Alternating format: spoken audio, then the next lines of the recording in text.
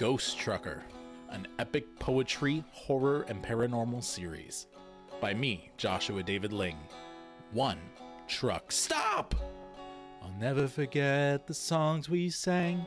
I'll never forget the games we played. I'll never forget the times we had, and I owe it all to you. Mike Kraft scoffed at the lyrics on the radio inside that rundown truck stop. He had a long way to go to Fort Bragg, California, and his mind needed to be tip-top.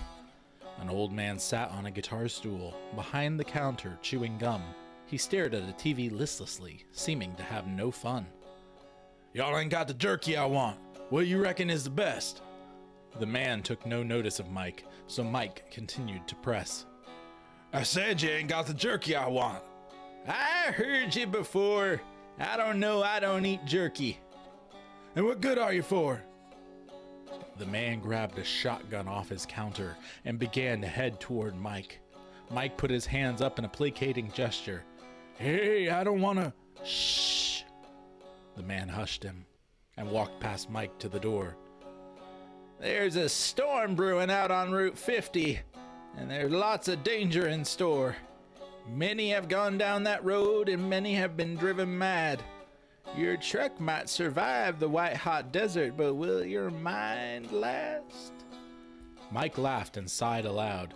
"That's a good one there. I've done this run 8 times before, but you sure did give me a scare. Look, I'll just take this one here. Will you ring me up?" The man put his gun back on the counter and sat down in a huff. He rang up Mike and said no more. Mike went back out to his truck. "Stupid, crazy small-town men. I wish I had another spot for my truck." He climbed inside and dialed the radio, and soon he began to drink.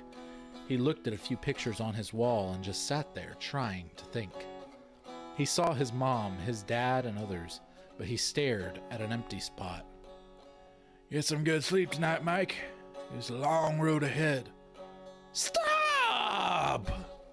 Mike jumped at the sudden scream from his speakers. The radio crackled and popped. But a moment later, his signal came back and he searched around for his Glock. But nothing else happened that night. And in fact, he slept well. It's a good thing too, because he would need it to make it through the desert's spells.